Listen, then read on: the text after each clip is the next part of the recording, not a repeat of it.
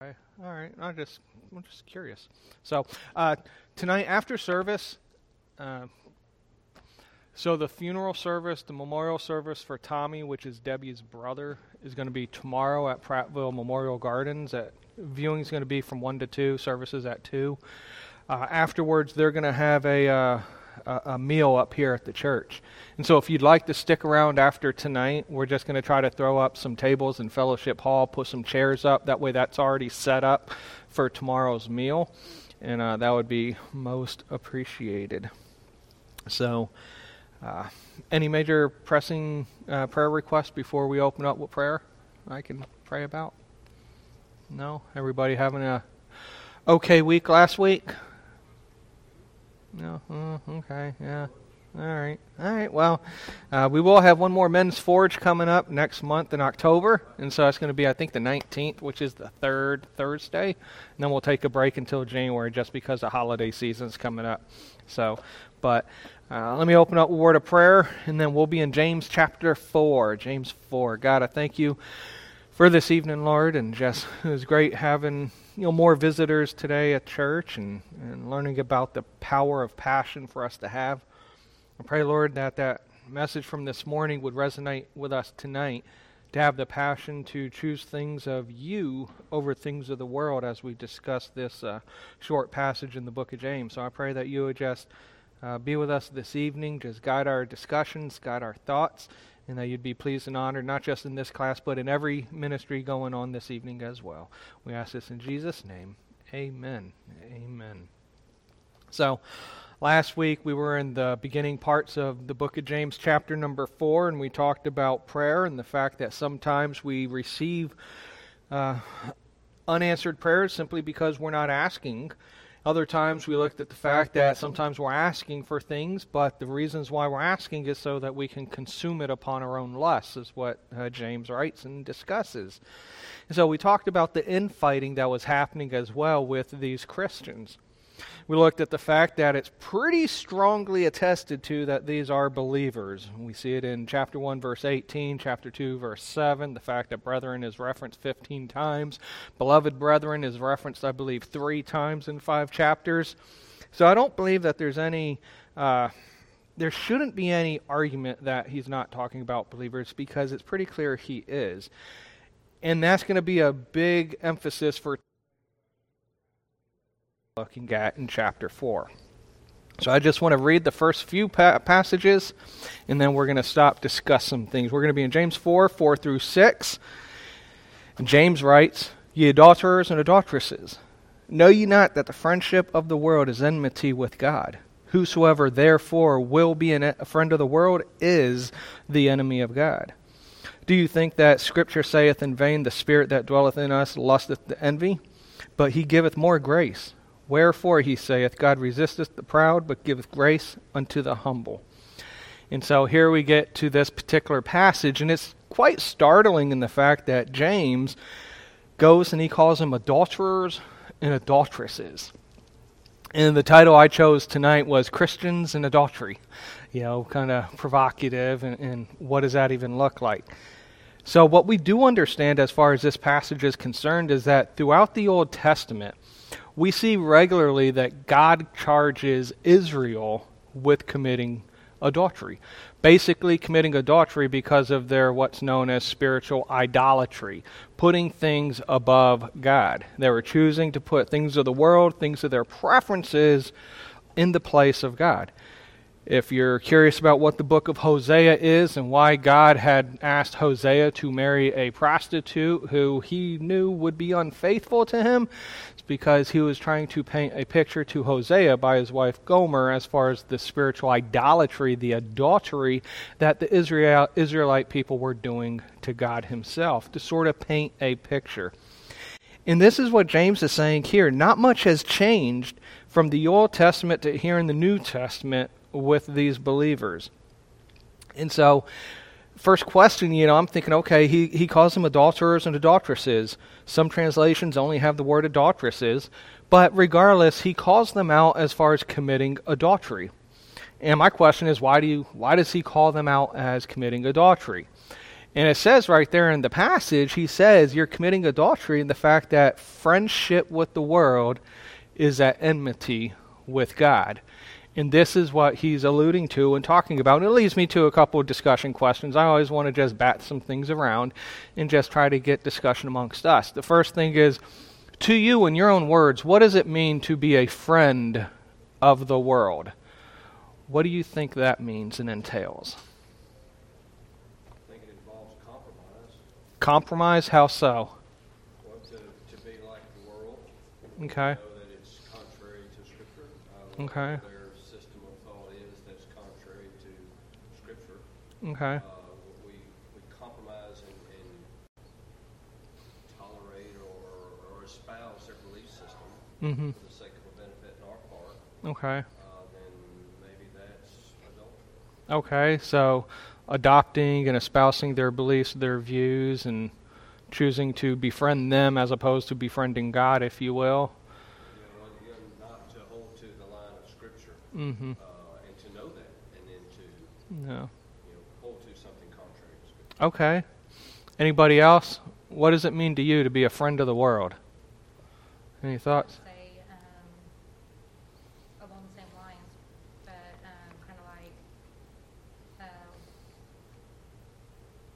kind of like leaving God in the life that He has planned for you and the things that Okay. like the way He wants you to live, and choosing to go your own way, and in essence, like Satan's way. Okay, so choosing to go your own way or the way like the world would go ahead and steer one as opposed to the way God would have for you in your life. Okay? Anybody else? Give this context. Uh-huh. But adulterers and adulteresses and friendship of the world. So I think our friend of the world is like, you love the world. Like, how can you love the world and love God? Okay. It's not the same. Yes. You're married, but the world's my girlfriend, so. Yeah, it does appear that he does juxtapose being an enemy of God with being a friend of the world, so you do have that clear contrast as well. Let me ask you, for those that are your friends, people you consider friends, why did you choose them to be friends? What about them are you like, hey, I like that, they're going to be my friend? I know as grown-ups we really don't talk like that anymore, but think about it, people you're close to. Why are they your friend? Thoughts? Something in common, okay. Common likes and dislikes, maybe, yeah. Anybody else? They like to go to coffee with me. They're easy to talk to. They like to go to coffee. They're easy to talk to. Yeah. It's fun. They're fun, okay. Similar approach to work ethic, like at work. Okay. Take towards people that'll work like you do and maybe the same manner, or you support each other well, so it kind of evolves into a friendship. Okay, so similar work quality, work ethics, similar value. Approaches and things like that. Yeah. Thinking the same type deal. The same lines, maybe. Okay. All right. All my friends are Christians. I have a few that are not Christians, but Yeah. most of them are Christians. Okay. So is that why you choose them as friends? Because they're Christian? Well, those are the people I seem to gravitate with. Okay. What about those ones that aren't Christians? Well, I don't know very many of them. Okay. Here, especially in Prattville. Right. I like what Brother Ojo says, our missionary to Nigeria. He's like, if I'm trying to be your friend, it's only because I want to tell you about Jesus. You know? I think it's kind of neat. But if you think about, okay, like when I want to be someone to be my friend, you sort of gravitate towards them. They have similar minds, similar ethics, things like that. And if we take that mindset on how we become friends with other people, could we look at the fact that James is calling these people out for the same thing that these Christians are like, hey, I'm being a friend of the world. We have a similar mindset, a similar ethic. Hey, they're fun. You know, can we sort of see a similar parallel between being a friend of a person and a friend of the world in this regard? Or am I a little off base in that? Okay. So how would being a friend with the world be committing spiritual adultery?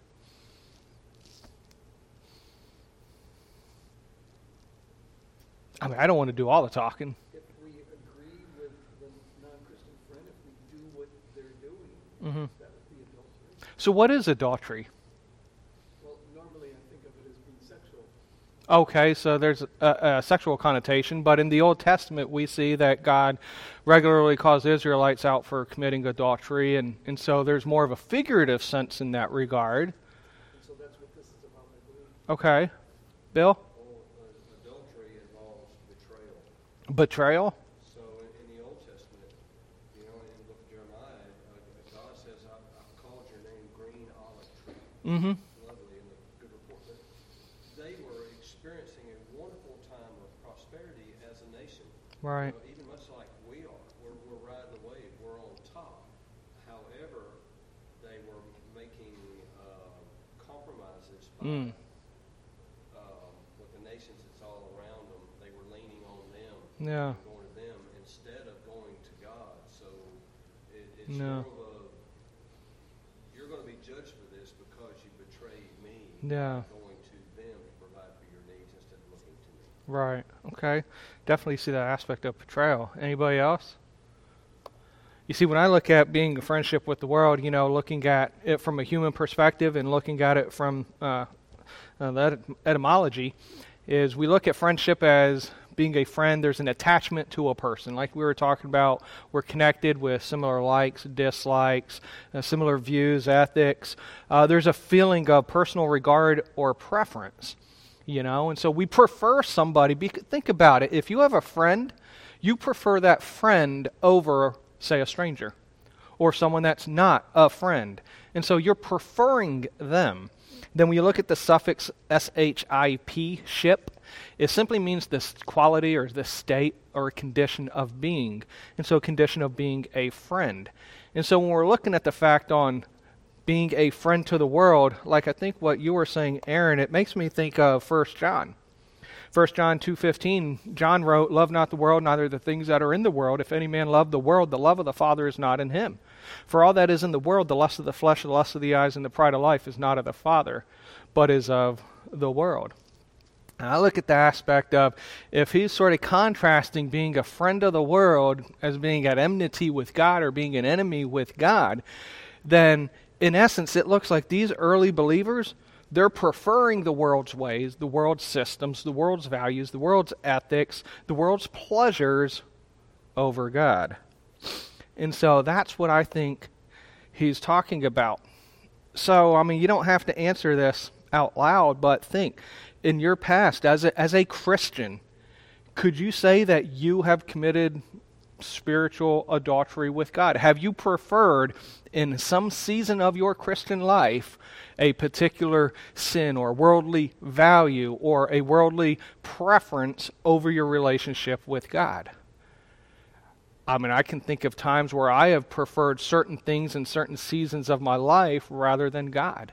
Whether it was choosing sports over trying to go ahead and be at church, whether it's choosing to do my own thing and not being a part of prayer, not being a part of Scripture, things of that nature. And sometimes these things are seasons. I'm not talking about a day, but sometimes we just get in a funk, and then we get pulled to the world because of the pleasures for a day. And then that day turns into a week, and that week turns into a month. The next thing you know, it's like, wow, I got to dust this book off. I haven't opened it in a long time. And we chose the ways of the world over God. You see, if you answered honestly that as a Christian you have done that before, according to some theologies, you're not a Christian. This is what, and I don't want to keep, but when we get into the book of James is one of those books. If you want to know somebody's theology, there are certain passages you go to in the Bible to find out what somebody believes as far as salvation is concerned. And James is one of those books. This is from John MacArthur, and he says the book of James, in this particular passage, he has in view professing Christians, those that just say they're a Christian. But he says those with deep and intimate longing for things of the world, they give evidence that they are not redeemed. And so some theologies, if you and I admitted that there was a season in our Christian life where we chose the things of the world over the things of God, there are some theologies out there that would say that you and I weren't even saved at that point. And so it's kind of scary because Number one, there's a bunch of subjective questions we have to ask. Number one, like we have here, how long does this longing for the world, according to some theologies, have to last? Is it like a month worth? Is it 6 months worth? Does it matter if I had a tragedy in my life or if I just grew apathetic and fell out of my discipline of reading and prayer? And so what I see is a lot of times in certain theologies, instead of trying to disciple somebody and trying to reconcile them back into a good relationship with Christ, some theologies want to condemn people and say, you're not even a Christian at all, you need to get saved. And so rather than trying to fix the issue, they're trying to promote a theology that I would argue is not biblical. I want to introduce you to a person named Billy Bob Joe Bob Bill. Okay? I didn't name this person. My son named this person, right? This is one of the names Gage used a lot. So Gage, whenever he would come up with a fictitious name, he would always call him Billy Bob Joe Bob Bill. I want to paint this idea as far as committing adultery is concerned. Let's say Billy Bob Joe Bob Bill has no relationship whatsoever with Darlene. They don't like each other. He doesn't have anything to do with Darlene. How could Billy Bob Joe Bob Bill commit adultery against Darlene with whom he has no relationship with? It's impossible. Because to have a betrayal, like Bill said, to be unfaithful, which is what adultery is also talking about, you have to have a relationship. And unless you're a Christian, you don't have a relationship with God. And so James can't be talking to unbelievers and calling them adulterers or adulteresses because unbelievers don't have a relationship with Christ. He's got to be talking about Christians. And it's a very sad fact, but it is a very important fact to understand that, yes, Christians can be unfaithful to God. You and I can commit spiritual idolatry and adultery. And so what we're going to look at is, what does James say on how to get out of this? How do we get out of this aspect of that? So like I said, if unbelievers have no relationship, there's no way they can commit idolatry or adultery. We had talked about the fact that being an enemy of God is contrasted with friendship of the world. See, we can seek pleasure through the world or through God, but we can't seek pleasure through both. Who are you going to serve, God or mammon? You can't serve both masters. And so we're either going to be a friend of God or we're going to be a friend of the world. And whatever we're a friend of, we're naturally the opposite of the other. We're in opposition of the other.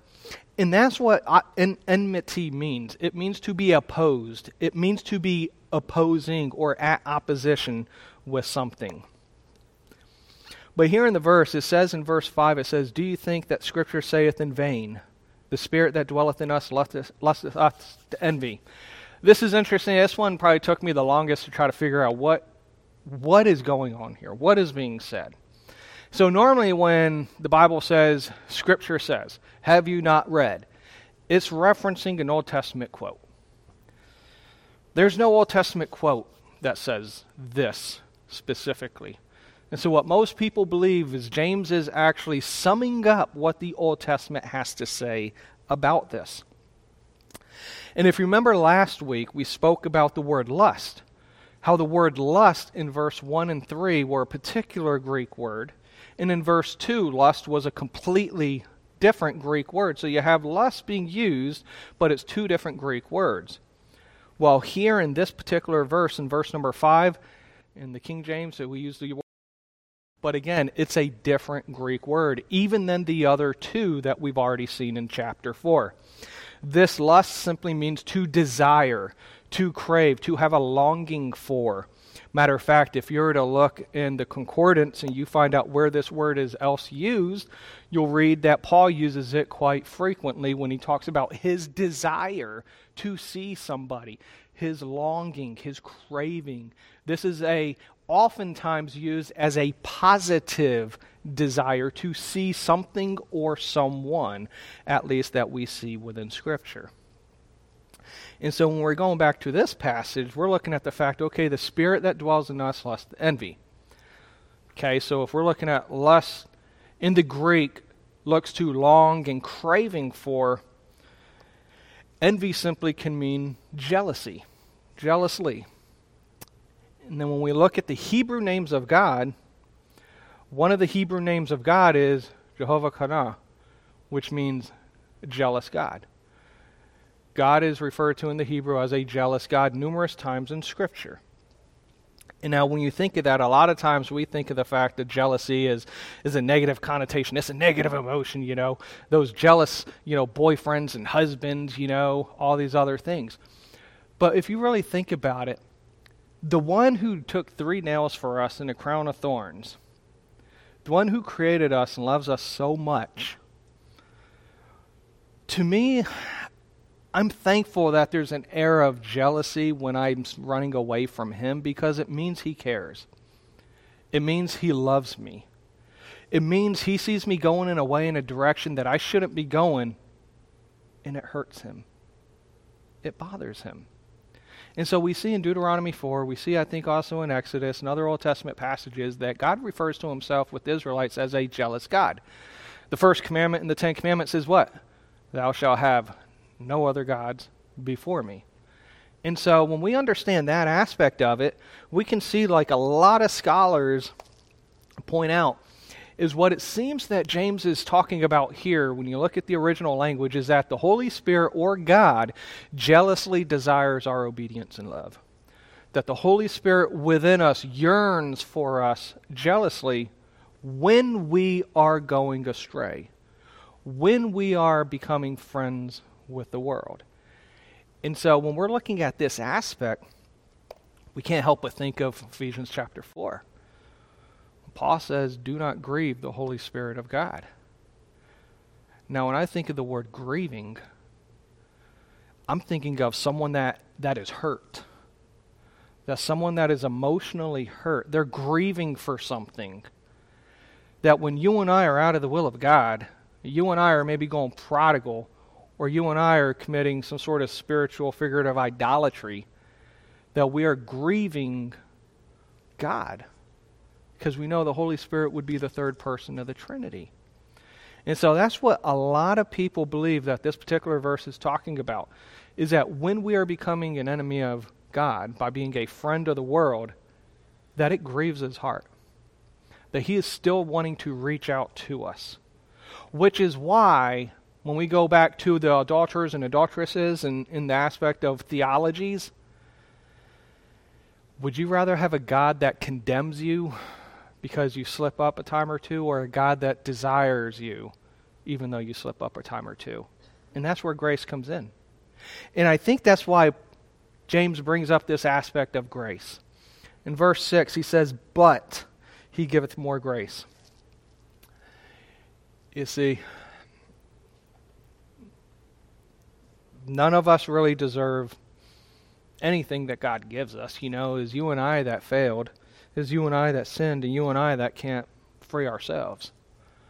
But because of God's love, he sent his Son to die for us. Because of God's love, he offers forgiveness when we still sin and commit idolatry and adultery against him. Because of his great love.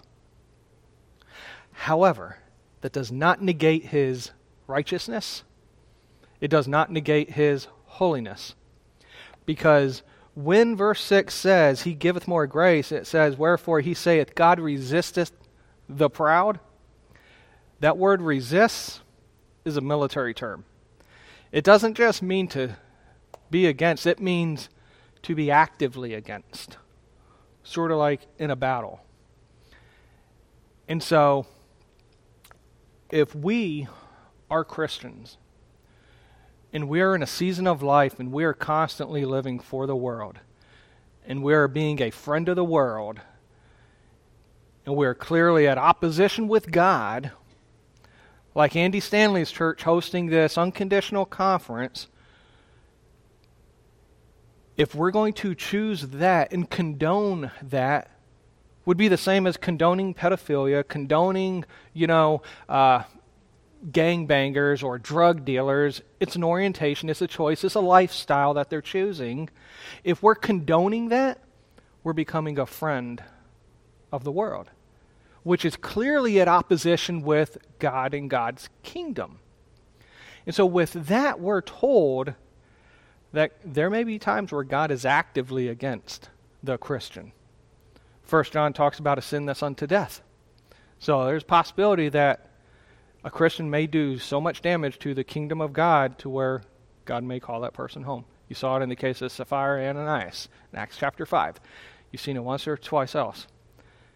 So what I'm trying to just warn against is if we find ourselves in that state and we seem like, okay, we're living for the world, but the world's way is not giving me happiness, it's not giving me peace, I'm just having more trouble and struggles in my life, God may be trying to reach you. One of the main questions that people ask with the Odyssey, if God is good, why is there so much suffering and problems in the world? Sometimes it's self-inflicted. And sometimes it's God trying to reach us and discipline us. And so all I'm saying is if we find ourselves in these seasons of life where we're choosing the world over God, then we need to find a way to get out of that quick. And that's why I'm thankful for these next few verses. We read through 7 through 10, where James writes, he says, "Submit yourselves therefore to God. Resist the devil, and he will flee from you. Draw nigh to God, and he will draw nigh to you. Cleanse your hands, ye sinners, and purify your hearts, ye double-minded. Be afflicted, and mourn, and weep. Let your laughter be turned to mourning, and your joy to heaviness. Humble yourselves in the sight of God, and he shall lift you up." You see, I'm thankful. You see, James just got done telling these people, you don't have what you want because, number one, you're not asking. Number two, you're asking for the wrong reasons because you just want to consume it on your own lust, for your own selfish desires. Then he says, you're committing adultery to God, the God that died for you and loves you so much. But he says, but there's a way to get right with God again. There's a way to come back. And this is what I believe these passages are talking about, these verses. He says here in verse number 7, submit yourselves therefore. Again, therefore. What is the therefore? Well, what he just got done talking about, now he's going to tell us, how do we get reconciled back to God? If we lost this fellowship, if we're no longer abiding in God, and we're now abiding in the world, how do we get back into a right relationship with God as a Christian? How do we fix that broken family relationship? Well, he says numerous things. Submit to God, resist the devil, draw near, cleanse your hands, purify your hearts, and humble yourselves. And all this goes back to the fact in the just previous verse, he said, God will lift up the humble. He will give grace to those that humble themselves. So I want to look at these. If we find ourselves in this position, he says, submit to God. Submit. A lot of people within the free grace theology don't like the term Jesus Lord of your life because a lot of time when people say that they mean if you want to be saved, you have to make Jesus Lord of your life. And so they try to say if he's not Lord of your life, he's not Lord of all. And so you're not a Christian. But that's not the salvation message, but Jesus being Lord of our life is not a bad thing. Jesus should be Lord of our life. Jesus should not be the co-pilot. Jesus should be the pilot. Okay? We should be in the passenger seat. Say, okay, Jesus, where are we going? How are we getting there? And what do you want me to do when we get there? Jesus should be the Lord of our life. The word submission is another term of authority, is to put yourself underneath something or someone in a hierarchy. I was in the military for 20 years. There's been plenty of times I've had to put myself under the position of leadership. I was just about to retire in about 19 years. And all of a sudden, we got a brand new second lieutenant at my unit. Brand new, wet behind the ears, just joined. I'm a 19-year-old crusty senior NCO. Guess who was the boss? My lieutenant. I was in 19 years, she was in 19 days. I had to submit myself underneath her because of the authority, the rank structure, She was a great lieutenant. I trained her a lot, helped mold her. She turned out to be a great captain. She's a captain now and married. And so, great. But this is what this submission means, is to put ourself under God. This doesn't happen by osmosis. This happens actively and intentionally. We can jockey for position all day long, but we're not going to win. We're not going to win. And so, if we find ourselves in this position, the first thing I would say is we need to actively and intentionally submit ourself and our will to the Lordship of Jesus Christ. Say, God, put me where I need to be. Give me wisdom. Tell me how to change. And just submit. You see, not only that, he says, resist the devil. Submit to God. Resist the devil. This is interesting. This is not the same resist word, the same Greek word that was used where it says God resists the proud. Where it said God resists the proud, it was a military term saying to be actively against. This is not what that's talking about. This resist is a different Greek word which means to stand firm, to stand against. You see, it always fascinates me when I read the book of Jude, and Jude writes about Michael the archangel and Satan arguing about the body of Moses. Michael the archangel, one of the chief angels, dared not to bring a railing accusation against Satan, but what did he say? The Lord rebuke you. We're not told to actively go to war with Satan or any spiritual enemy. We're told to stand. See, when we look in Ephesians chapter 6, the key passage, when we're looking at the armor of God, we're told to stand in the evil day. When Peter talks about 1 Peter chapter 5, 8, 9, he says, talking about the devil, seeking people, he says, resist in the faith. Stand in the faith. So when it comes to resisting the devil, we're simply to stand in our trust and our conviction in the strength of Christ. I'm all about absolutes. James says, resist the devil, he will flee from you. It doesn't say he may, doesn't say he should. James says, you resist the devil, he will flee from you. What does that mean? That means if we're still struggling, then he's still there. And we still got to stand. We can't give an inch. The longer we stay, I believe, shows the strength of our faith and our conviction and trust in God and the power of the Spirit in us. So if you and I are going through struggles and it seems like we can't get things right, it seems like these things are spiritual attacks, we just need to keep standing, doing what's right, submit to God, go back to God, get under his authority, and keep standing firm. You see, when James says resist the devil, in this context, we know this verse, submit to God, resist the devil, he'll flee from you. We know that verse. It's one of the proof text verses. But in its context, James is talking to people choosing the world's systems, choosing to be a friend of the world, which tells me if James chose to use that verse, resist the devil, in the context of being a friend with the world, tells me that there's an aspect of spiritual warfare going on. That to resist the devil is because you're being a friend of the world. It's probably because there's a spiritual attack going on. Maybe Satan's dangling the carrot in front of you, whatever the case is.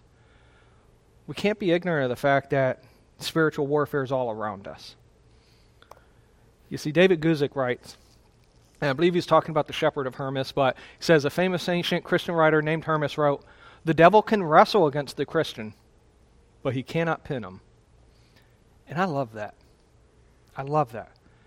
Because if we have the Spirit that dwells within us, verse number 6, or verse number 5, if we have the power that we can tap into to continue to stand in the evil day, Satan cannot win. You see, all these lights connected to the light switch, right? I don't know anything about electrical. All I know is that there's wires that connect from the light switch to the actual lights themselves. The electricity is running all through there. Now, when I came in, the lights were off. I could yell at the light switch. I can flick the light switch. I can pet the light switch. The lights won't ever come on. I have to actively and intentionally flip the switch for it to come on. That power is there the entire time. I just have to know how to tap into it, how to use that power.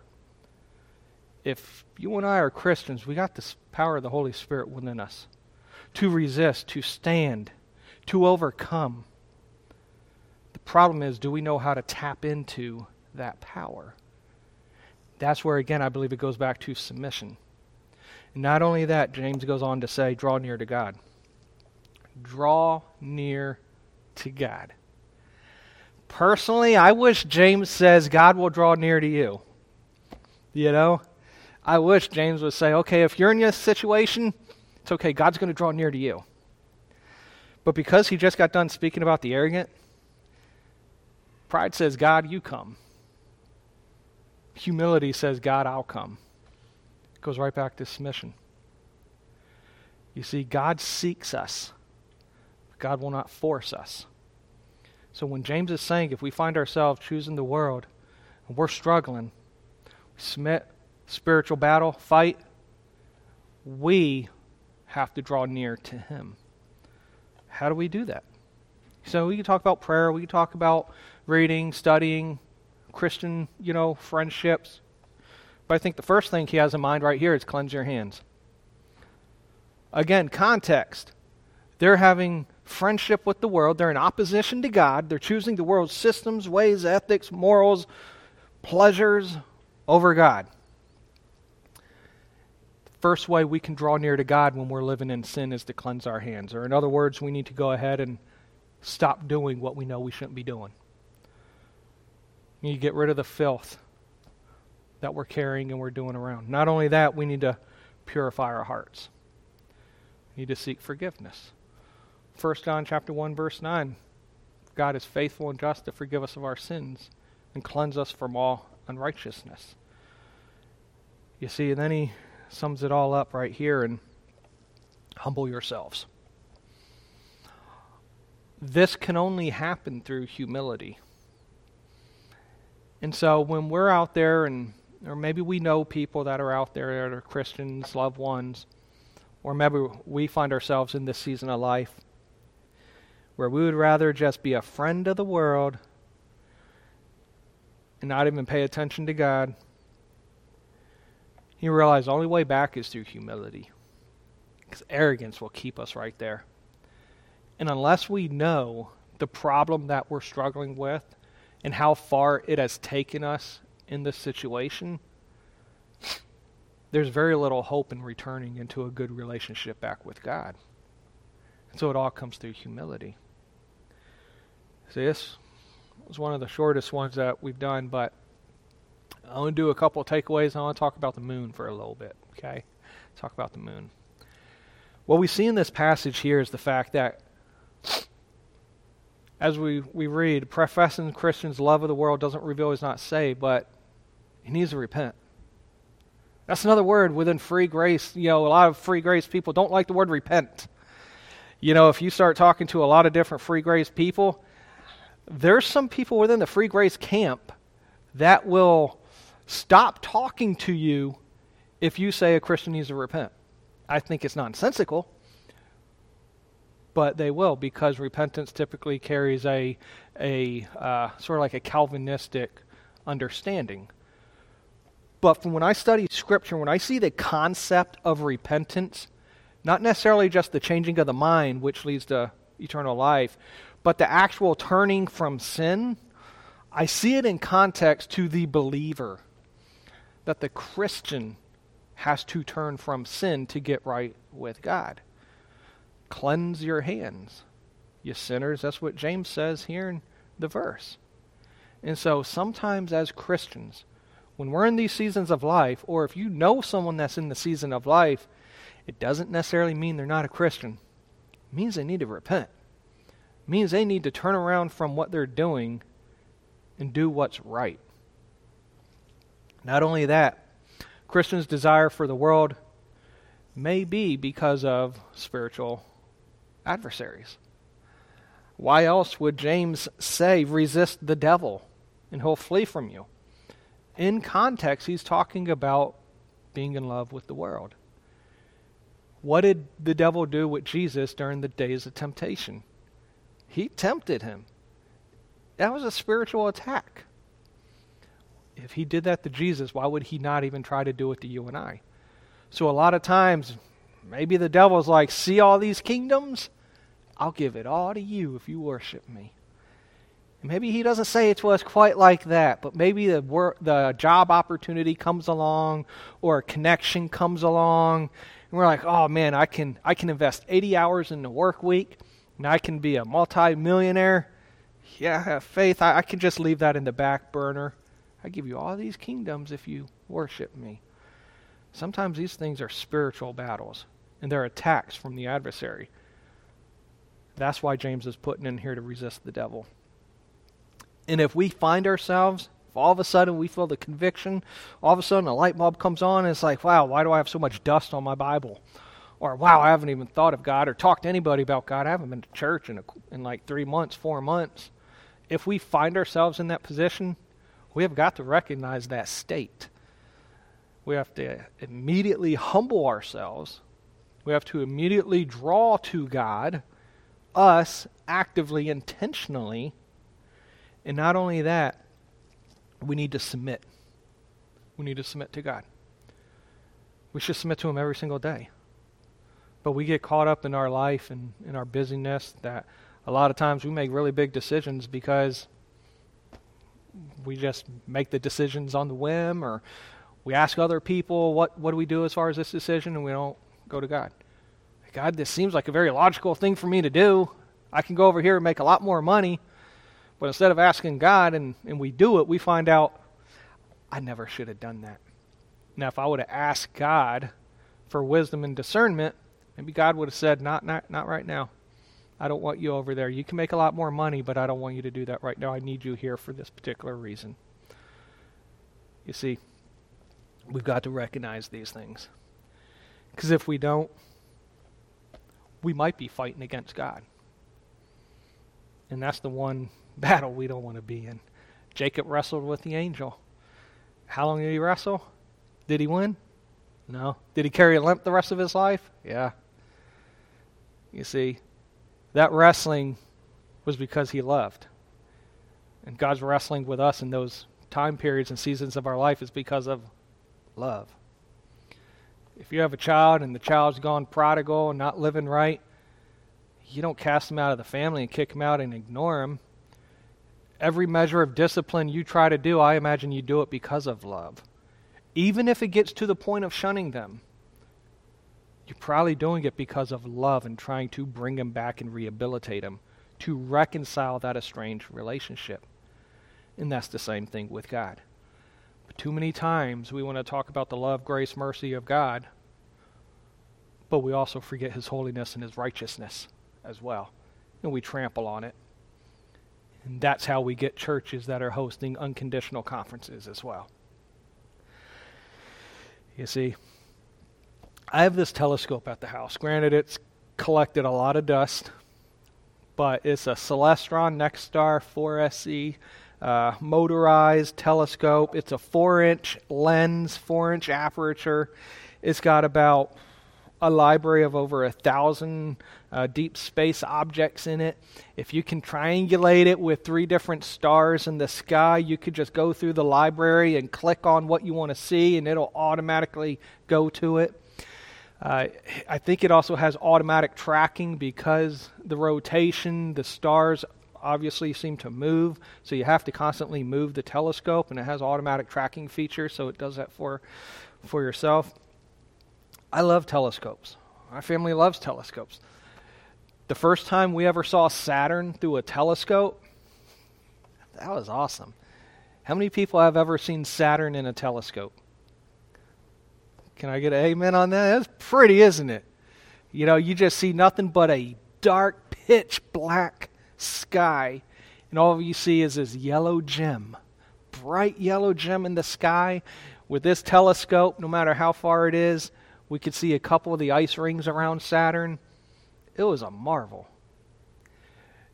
But one of my favorite things to look at is the moon. Not the full moon. If you try to look at the full moon without a lens filter on your telescope, you'll go blind. It is bright. But our telescope, like on the top left, it can get that close looking at the moon. You can look at craters inside of craters inside of craters. It is fascinating. It honestly looks better than that. Some of the best times to look at the moon is when you have this shadow. This shadow is called the terminator line because the light terminates there. And when you're looking at that, you can really get the idea of how spherical it is. It's just pretty to look at. You can see Tycho's crater, which is, I think it's this big one with all the lines shooting out of it. You can see the Sea of Tranquility where the astronauts landed, unless you believe they landed in Nevada. But it's pretty. But you see, realize the moon has no light of itself. I'm sure a lot of us know that. The moon, it is not a light-bearing object. The only way the moon reflects light is by being in the right position of the sun. And so the light we're actually seeing from the moon is because the moon is reflecting the light from the sun that's shining on it. Which makes me think of lunar eclipses. They're pretty neat. You know, you can see the moon, you can see the shadow coming and then completely covering the moon. So what happens during a lunar eclipse? During a lunar eclipse, the earth comes between the sun and the moon. And so the light that would normally come off of the moon from the sun, the earth is blocking it. So there's nothing but a dark shadow now. You can't even see the moon, except a little tiny light that's around the edges. But it's because the earth has gotten in between the sun and the moon. And therefore it can't reflect the light. You and I have no innate ability of our own to reflect the light of Christ. The only way you and I can reflect the light of Christ is if we abide with Christ, and if we live for Christ, and we submit to Christ, and if we follow Christ. In other words, we have to be in a proper relationship with Christ to reflect the light of Christ. And when we get the world in our way, our ability to shine the light of Christ gets dimmer by the minute. There's no way that the world can see any reflection of Jesus in us. So if you and I are called to be salt and light of the earth, the moment the world gets between you and God is the moment we just extinguished our candle. And so with tonight, I would just encourage all of us, if we find ourselves in this position, and maybe it's a hard lesson, where we're literally considered spiritual adulterers to God because we have befriended the world and become opposition with God. May we remember that the world needs to see our light.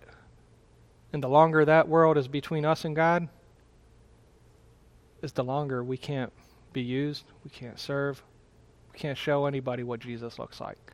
And we look like everybody else. And so, I would just encourage all of us, we find ourselves in that, to just consider that. So, amen. So, I just close a word of prayer. I said, I'm done 10 minutes early, so when I'm back, we're done early.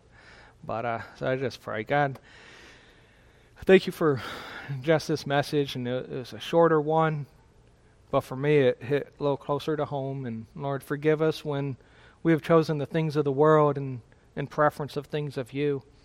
And I thank you for your love and your grace and your mercy and the fact that you want us to return back to you and draw back to you. So Lord, give us wisdom and recognition to know when we've been in this position. Give us the ability through the Spirit to humble ourselves, to draw near to you, to resist the devil, and to submit and make Jesus Lord of our life again. So we thank you and we love you. In Jesus' name, amen. Amen. So